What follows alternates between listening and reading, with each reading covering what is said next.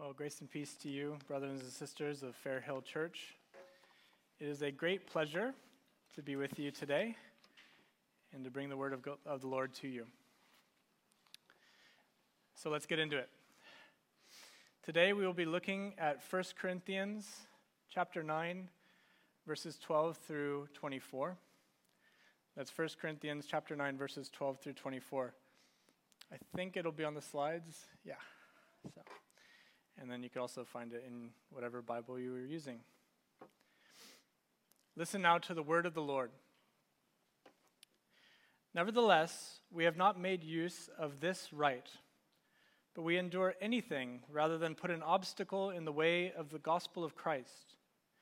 Do you not know that those who are employed in the temple service get their food from the temple, and those who serve at the altar share in the sacrificial offerings? In the same way, the Lord commanded that those who proclaim the gospel should get their living by the gospel. But I have made no use of any of these rights, nor am I writing these things to secure any such provision. For I would rather die than that anyone deprive me of my ground for boasting. For if I preach the gospel, that gives me no ground for boasting, for necessity is laid upon me. Woe is me if I do not preach the gospel. For if I do this of my own will, I have a reward. But if not of my own will, I am still entrusted with a stewardship. What then is my reward? That in my preaching I may present the gospel free of charge, so as not to make full use of my right in the gospel. For though I am free from all, I have made myself a servant to all, that I might win more of them. To the Jews I became as a Jew, in order to win the Jews. To those under the law I became as one under the law, though not myself being under the law, that I might win those under the law. To those outside the law I became as one outside the law, not being outside the law of God, but under the law of Christ, that I might win those under the law. To the weak I became weak, that I might win the weak. I have become all things to all people, that by all means I might save some. I do it all for the sake of the gospel, that I may share with them in its blessings. Do you not know that in a race all the runners run, but only one receives the prize? So run, that you may obtain it. The grass withers and the flower fades, but the word of our Lord remains forever. Freedom and love. Love and freedom. When I say these two words, what do you think of? What do you feel? Perhaps you feel a tension. How can I be free and love others at the same time? Perhaps you think of some of the difficulties that you've faced in navigating social relationships in the past year or two. Negotiating what love for others looks like when you know your rights and your freedoms. Perhaps you think of the love you have for freedom, for your ability to have and exercise your rights. Freedom today can be associated with many things. The right to do with your life and body what you see fit, as some people think. Living an authentic life, being true to oneself, being free from the pressures that would bind you from other people. A Google search pulls up these definitions of freedom. Freedom, the power or right to act, speak, or think as one wants without hindrance or restraint. Freedom, the absence of subjection to foreign domination or despotic government. Freedom, the state of not being imprisoned or enslaved. Love, an intense feeling of deep affection. Love, a feeling of deep romantic or sexual attachment to someone. Love, a great interest and pleasure in something. That is how, if you Google it, you'll see these words defined. And today we'll see that the gospel, the good news of Jesus Christ, takes these words and redefines them for us. And I trust that, like all of God's word, this will challenge us, confront us, correct us and comfort us. And so today we will look at Paul's gospel freedom and gospel love, that the Spirit might grow us in the same gospel freedom and gospel love. So we'll be looking at this passage through those 2 points: gospel freedom and gospel love. So let's look at gospel freedom. The book of Corinthians is a letter from Paul, a man named Paul, to the church in a town called Corinth. And that church is messy. There are many divisions. They do not prioritize love. They prioritize their own best interests, their factions, their groups. So we can learn a lot from this letter. We can learn a lot from the 2 letters that he wrote to them. In chapters 8 through 11, verse 1, Paul he's taking on the Corinthian understanding of freedom. They get some superficial things right, but they miss the heart of freedom. They understand superficially that freedom is, in one sense, a freedom of the conscience from unbiblical impositions from other people. The Christian, because of freedom of conscience, has the right to do things that God does not forbid in his word. Also, because the Christian belongs to Christ, they are free from the imposition of others' human traditions over them. We're not bound by human tradition. The problem in the Corinthian church is that some of the Christian believers took this idea and they abused it. They used their freedom without any consideration of how it might affect the believers around them. The main issue was whether they could eat or not food that was offered to idols in the marketplace. They could buy the food, eat it at home. Many understood that biblically idols are nothing, and so they therefore thought, I could eat them. However, when people who were coming to know Christ saw them do this, their actions led them to stumble, to serve false gods, or fall away from following Christ completely. The Christians who made use of their freedom in front of the others and ate missed the point of freedom completely. And the clincher that Paul brings to our definition of gospel freedom is that the gospel binds us to a commitment of love. In the gospel, we are bound to actually freely give up our rights and freedoms for the sake of others. If in asserting our rights and freedoms we cause another to sin, we are not acting in love for our neighbor, and in the end, our actions in our freedom become sinful in themselves. Paul says this in 1 Corinthians 8:9. Take care that this right of yours does not somehow become a stumbling block to the weak. Paul compares exercising our freedoms and rights that offend another believer's conscience to a stumbling block. Think about this image of a stumbling block. Imagine holding a large stone next to a group of marathoners, and just as they're passing by, you toss it in their path. What a mess. What injury could come from that? Who might perish? Only instead of it being a marathoner and the risk of physical injury, what is at risk is the person who is running their race with Christ, with Jesus, the person who's coming to know Jesus. We can lead someone else to stumble and perish by unlovingly asserting our own rights and freedoms at their expense. Chapter 8, verses 11 through 13 says, So by your knowledge, this weak person is destroyed, the brother for whom Christ died. Thus, sinning against your brothers and wounding their conscience when it is weak, you sin against Christ.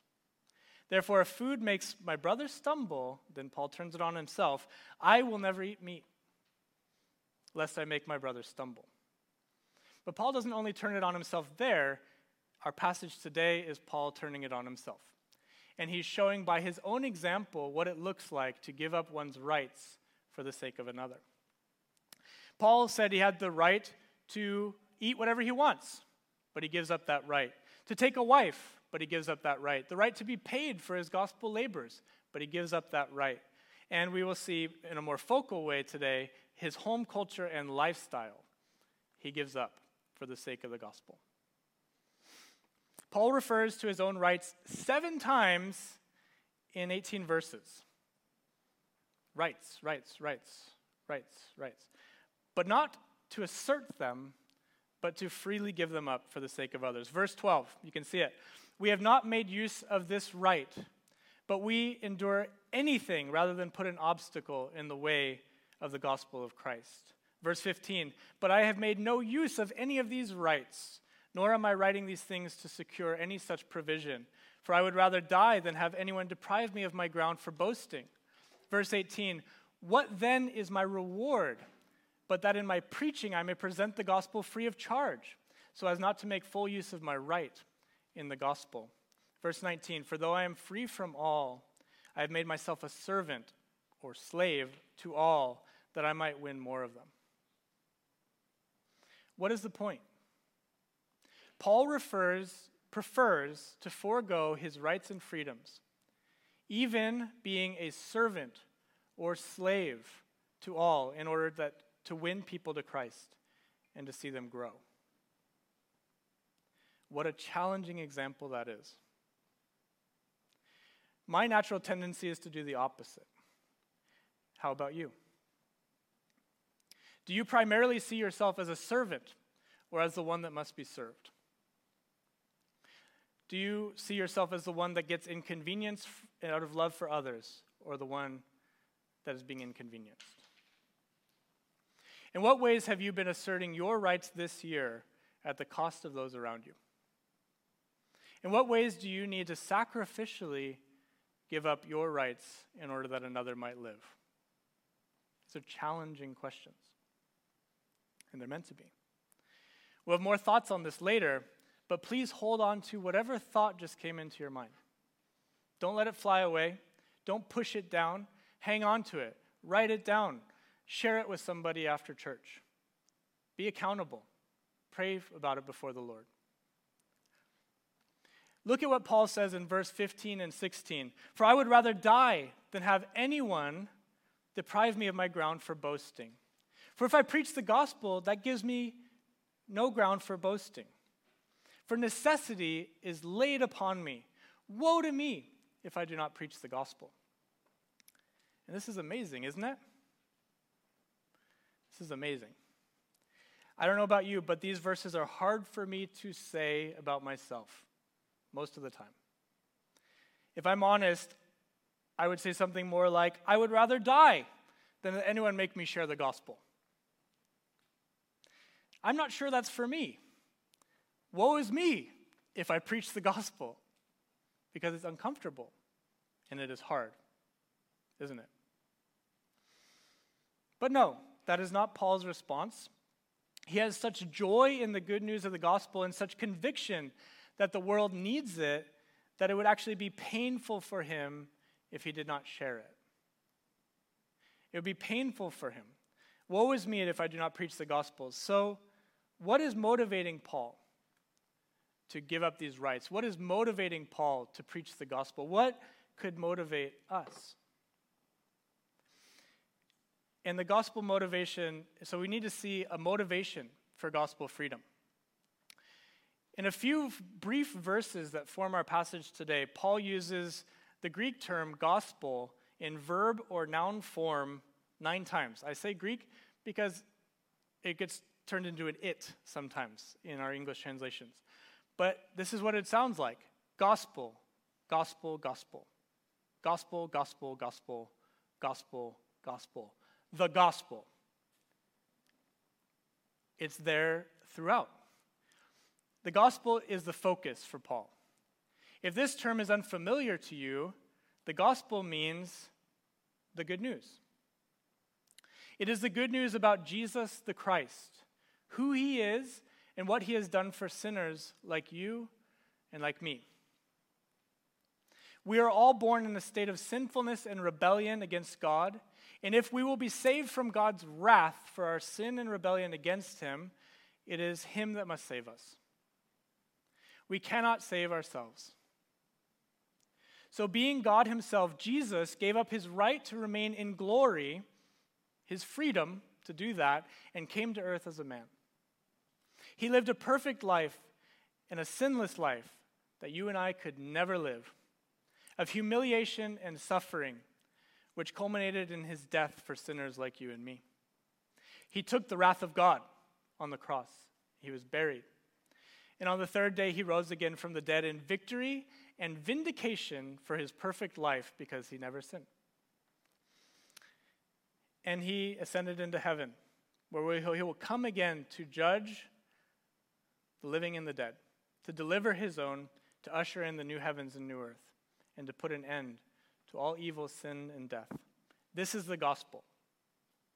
This is the good news that Paul is talking about for all who believe it.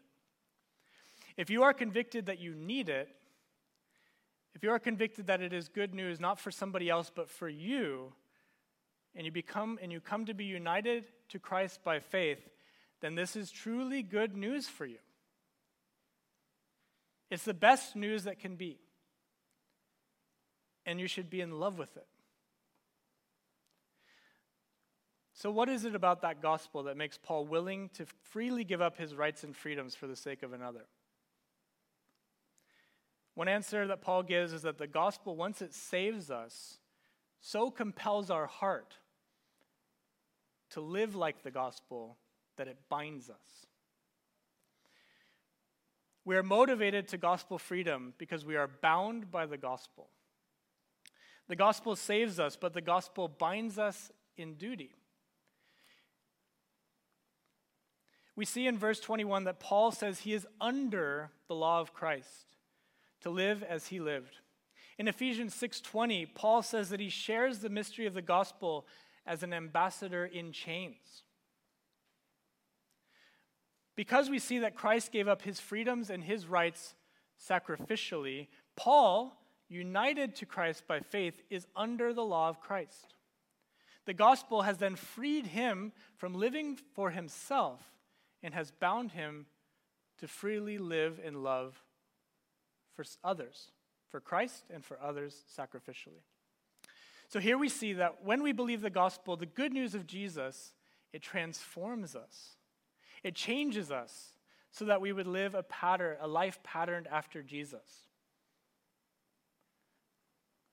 So contrary to every worldly definition of freedom that we just saw at the beginning of this sermon, freedom for Paul is about being bound to Christ and living like he lived, being enslaved or a servant to all that they might be saved. So how about you? Are you this in love with the good news of Jesus? Are you bound to it? Who do you live for? Has the gospel transformed your life in this way? If you do not love in this way, how might going deeper in your understanding of Christ's self-sacrifice propel you to love others sacrificially? Propel you to lean into the discomfort of preaching the gospel to others? That's gospel freedom. Let's look at gospel love. In giving up his rights and freedoms, Paul also positively loves his neighbor. He describes this for us in verses 19 through 22, where he says this: "For though I am free from all, I have made myself a servant to all, that I might win more of them. To the Jews I became as a Jew in order to win Jews. To those under the law I became as one under the law, though not myself being under the law, that I might win those under the law. To those outside the law I became as one outside the law, not being outside the law of God, but under the law of Christ, that I might win those outside the law.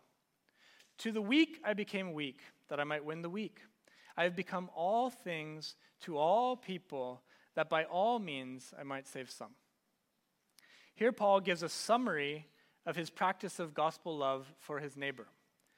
Gospel love, freedom leads to gospel love. Because Paul is bound in service to Christ and others, he is willing to lean into loving the people around him, and this is how he does it.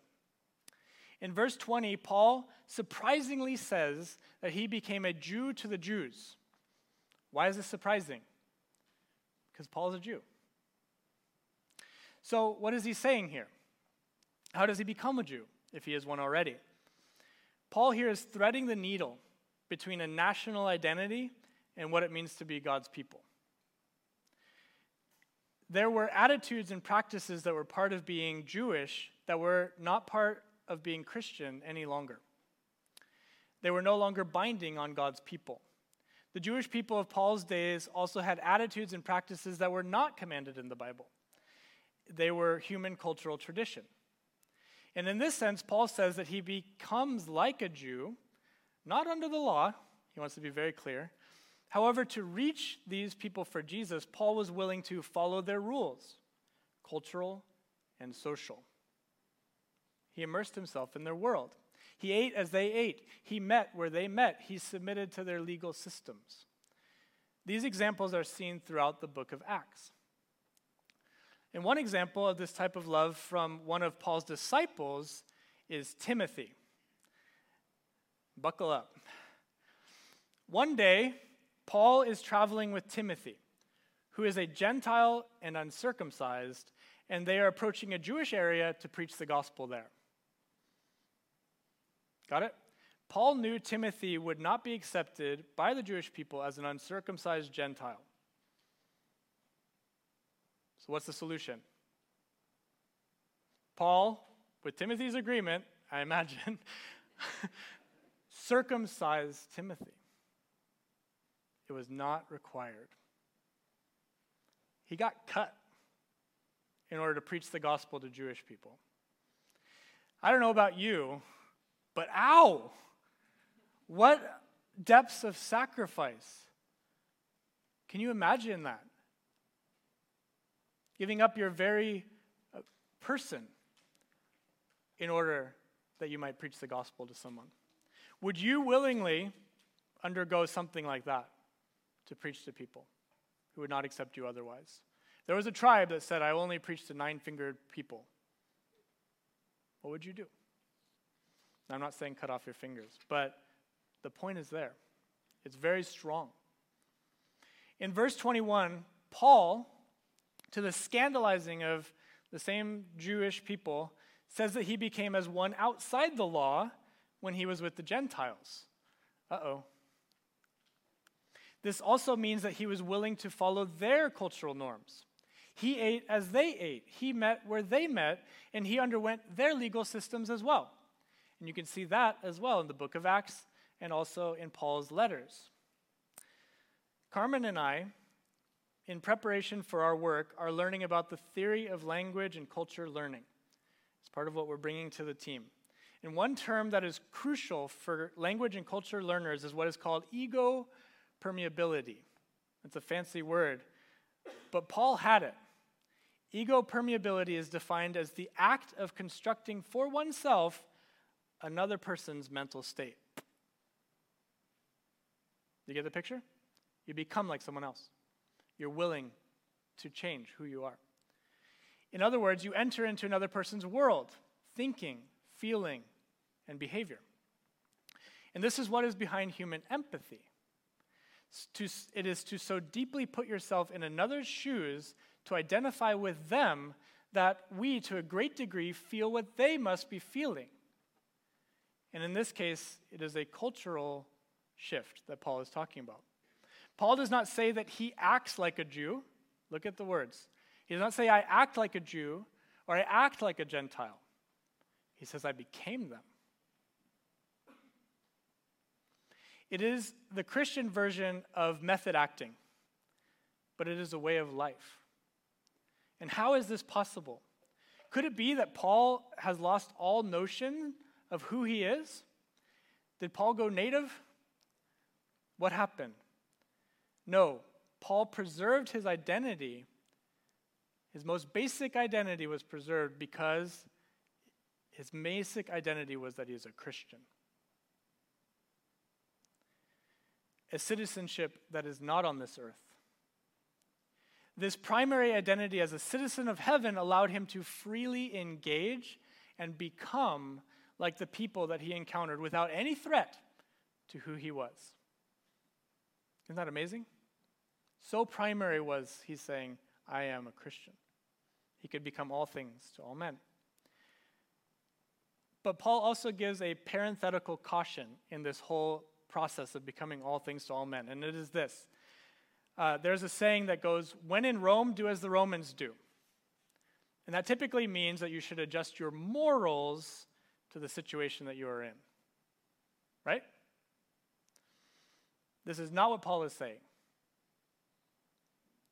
Paul contextualizes the gospel. He removes all unnecessary obstacles in his communication and cultural habits in order to preach the gospel. However, Paul is unswervingly committed to God's word and its truth. You can see this in verse 20 and 21, where Paul himself gives the parentheses. He says, to those under the law, I became as one under the law, though not myself being under the law, that I might win those under the law. To those outside the law, I became as one outside the law, not being outside the law of God, but under the law of Christ, that I might win those outside of the law. What is Paul saying? He's carefully separating what he's doing and what he's not doing. He adjusts himself as much as possible to those that are under the law, but he does not sacrifice the gospel. He adjusts himself to those who are outside of the law as much as possible, but he will not sacrifice God's law or his compulsion to obey God and what God teaches. It's tricky, right? That's what Paul is saying. So, Paul says that he becomes like men as much as possible without sacrificing the gospel or the truth. Close parentheses. Very important. His last line is, I have become all things to all people, that by all means I might save some. In these words, Paul leaves no doubt that he has a firm commitment to always live this way. It's not an occasional thing for him. It's not a sometimes. He'll do it always, by all means, that all might be saved. And he becomes it, active.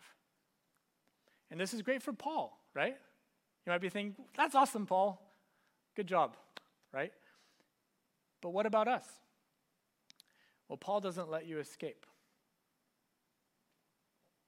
You see, Paul says in verse 24 of our passage, do you not know that in a race, all the runners run, but only one receives the prize? So run that you might obtain it. Paul didn't bring you up until now, right? What is he saying? Do you hear it? In this brief illustration, Paul takes what is true of him and he tells you that you must do the same. Look at Paul giving up his rights and freely, self-sacrificially loving his neighbor for the sake of the gospel. And you run like he runs. You do it too. Paul's example then is not just for Paul or for missionaries, but is for all Christians to live this way. So how are you doing? How are we doing? But how are you doing first? Are you running with Paul? Do you live with people who have a different culture and a different language? Do you approach them? Do you lean into them? What about people who have a different educational level, a different maturity level, a different age group, a different socioeconomic status? Another way to gauge whether you are running with Paul is to ask these hard questions. How many non-Christian people have you preached to the gospel to in this last week or month, or more generously, the last year? Are you running? Do you talk about Jesus with your family, your coworkers, and your non-Christian friends? Do you have non-Christian friends? Many of us Christians isolate ourselves into a Christian subculture and world, and we don't even have non-Christian friends to lean into anymore. To quote Mike Emlet, a counselor from the Christian Counseling Education Foundation, he says, love is inconvenient. It actually has the audacity to ask us to drop what we're doing in order to attend to the needs of others. It presses up against our desire for autonomy, comfort, ease, safety, and control. It punctures our bubble of self-importance and self-protection. It lifts our heads up to look outward at our neighbor instead of down and inward at ourselves. It prods us towards a you before me instead of a me before you attitude. It beckons us to see and live through another's eyes. This is gospel love. So we must all check our hearts here. Where is there a barrier in your heart that keeps you from loving in this way? Why is it there? How can we lean into loving others that are not like us? This is homework. You need to be specific. Do work before the Lord. So what could it look like to lean into loving others that are not like you? It could look like changing the way you dress. It could look like changing your daily schedule. When we were at the church plant, we shifted our schedule. The times we wake up, times we go to sleep, times we work. It could mean you learn a different language. It could mean that you change the way that you communicate. So oftentimes when you're working with people who are different from you, they speak differently, even if they speak your same language. It could be that you vary up the way that you eat. It could be that you find new places to live and to work and to play, so that you actually meet these non-Christians.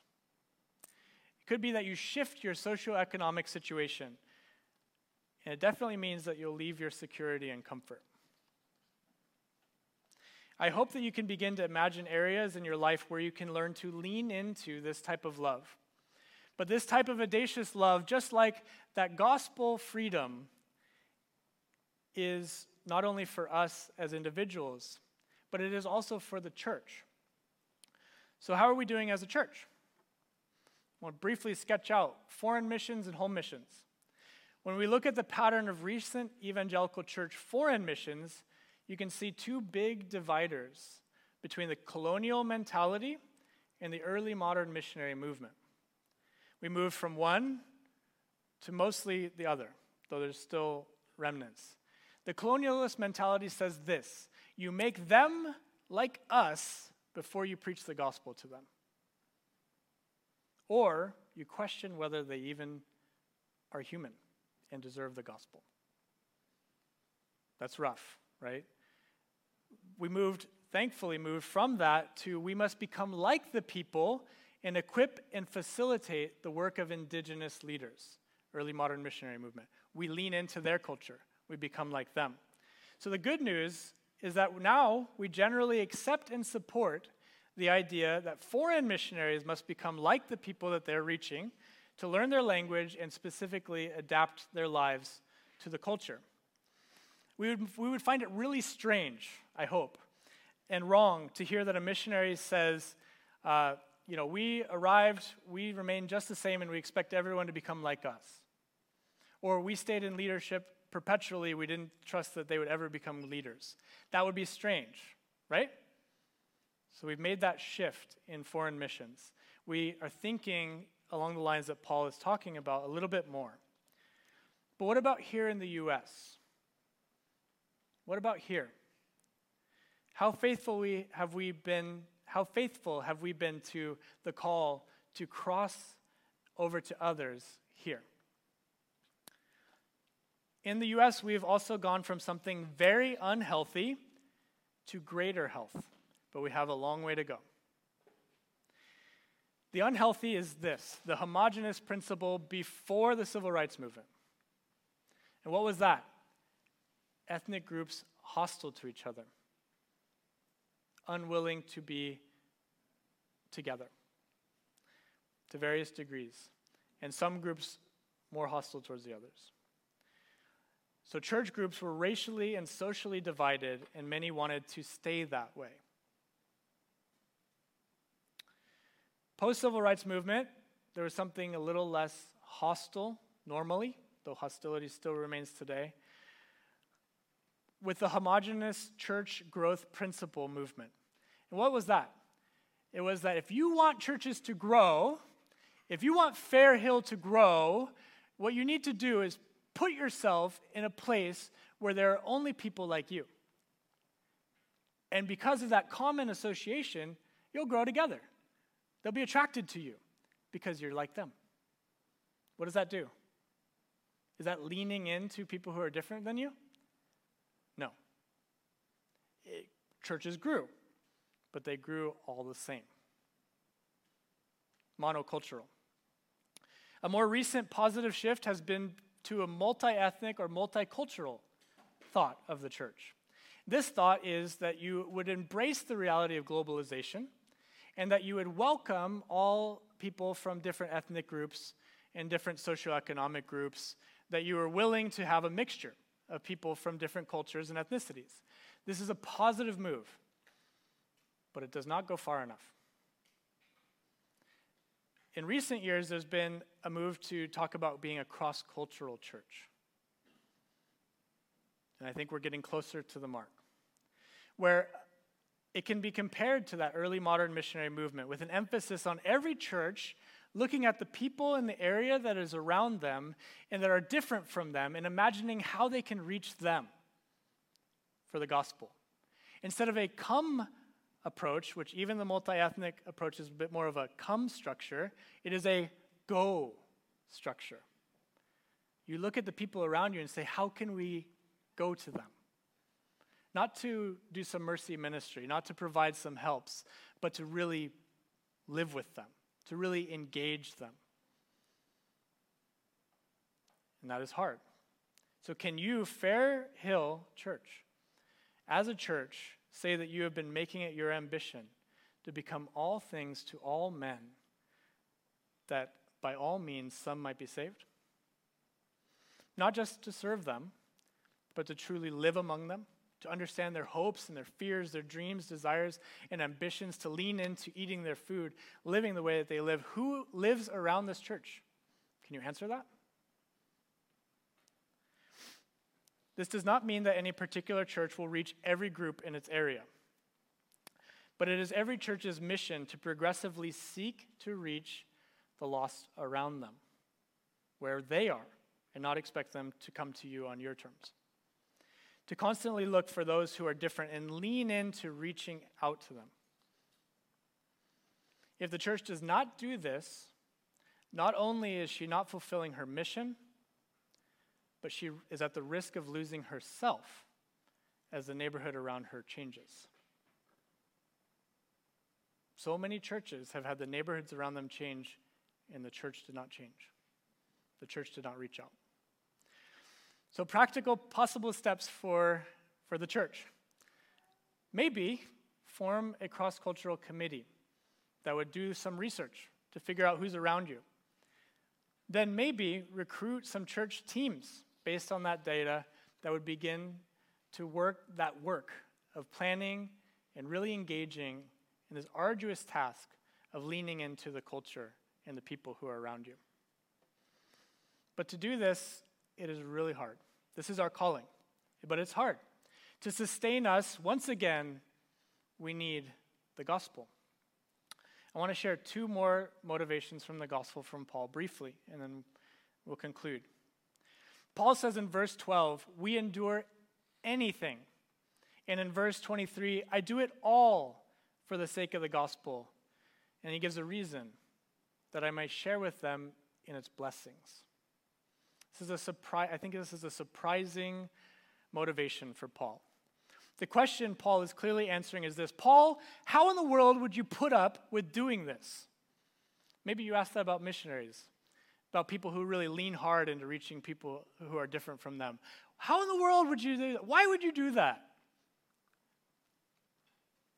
And his answer is this: that I might share with them in the gospel's blessings. What do you think he means? Does he mean that, is Paul saying, I am saved by preaching? I certainly hope not. Does Paul say that he is saved by doing these works, by loving them in this way? No, most definitely not. It seems that Paul's vision for preaching the gospel does not merely focus on the individual salvation of them or on himself, but the gathering of the people who are saved into the church for growth, maturity, and mutual encouragement. If he benefits when he preaches, Paul benefits when he preaches, just as I am benefiting right now as I'm preaching to you. If you grow from this sermon, I trust you will also grow in the gospel. And if you grow in the gospel, then you can encourage me. What happens? We share in the gospel. Isn't that beautiful? We share in mutual encouragement. It's the vision of mutual sharing and gospel encouragement and blessing. So as we serve and build each other up, and as more people are saved and join the church, who benefits? We all do. There are a lot of seats that are empty here. There's a lot of benefit missing. That's a motivation. Lastly, Jesus, without a doubt, is our motivation for gospel love. To return to Jesus. Jesus loved his natural enemies. Jesus healed the children of Roman centurions. The Romans oppressed his people. He preached the good news of the kingdom to a Samaritan woman and made her a missionary. The Samaritans were natural enemies of the Jews. He healed a demon-possessed Gentile who lived in a pig-raising village and made him a missionary. This person was anathema, untouchable for the Jewish people. Jesus loved sinners and leaned into them. He was hanging out with prostitutes, thieves, money launderers, extortionists, all the cast-outs and traitors of his own people. He leaned into them. He hung out with them, including he hung with them on the cross. Jesus went to all types and all people exactly where they were, and he comes to us where we are. When you look at our Savior, you see your ultimate motivation for giving up your life because he gave up his freedoms and his rights for you. The author of Hebrews said that he was made like his brothers in every way except for sin. The very incarnation tells us that God's Son has a root identity in being a culture-crossing missionary. He existed not for himself, but for others. Jesus says, I came not to be served, but to serve, and to give my life as a ransom for many. Philippians 2 says that Jesus freely gave up his rights to divine glory when he came to the earth in the form of a servant. The creator of the universe, a servant. He himself says, greater love has no man than this, that he lays down his life for his friends. And God shows his love for us in that while we were still sinners, Christ died for us. Motivation for gospel love is the gospel that loved you. All of these passages were written for us to see Jesus' great love for us, that we would be motivated with gratitude and love for him. Then empowered by the Spirit, united to Christ, they also teach us to love like he does. He says a servant is not greater than his master. 1 John 4:19 says, we love because he first loved us. May God bless us. May God bless you, Fair Hill, as you lean into living out your gospel freedom and gospel love as a church, becoming all things to all people, that some might be saved. Let's pray. Dear Lord, we thank you for this morning. We thank you for your word. We thank you for the challenges that it gives to us, the correction, the encouragement, for the comfort that we receive in the gospel. We pray, Lord, that you would help us. We are needy. We are weak. We are insufficient in ourselves. We need you to live this way. We need the transformation of your Spirit, applying the power of his resurrection life to our lives so that we might lean into living as he lived. Help us to not conform our minds to this world, but be transformed by the renewing of our minds by your Spirit as you apply this word not only today, but in the coming days and weeks and years. In Jesus' name we pray. Amen.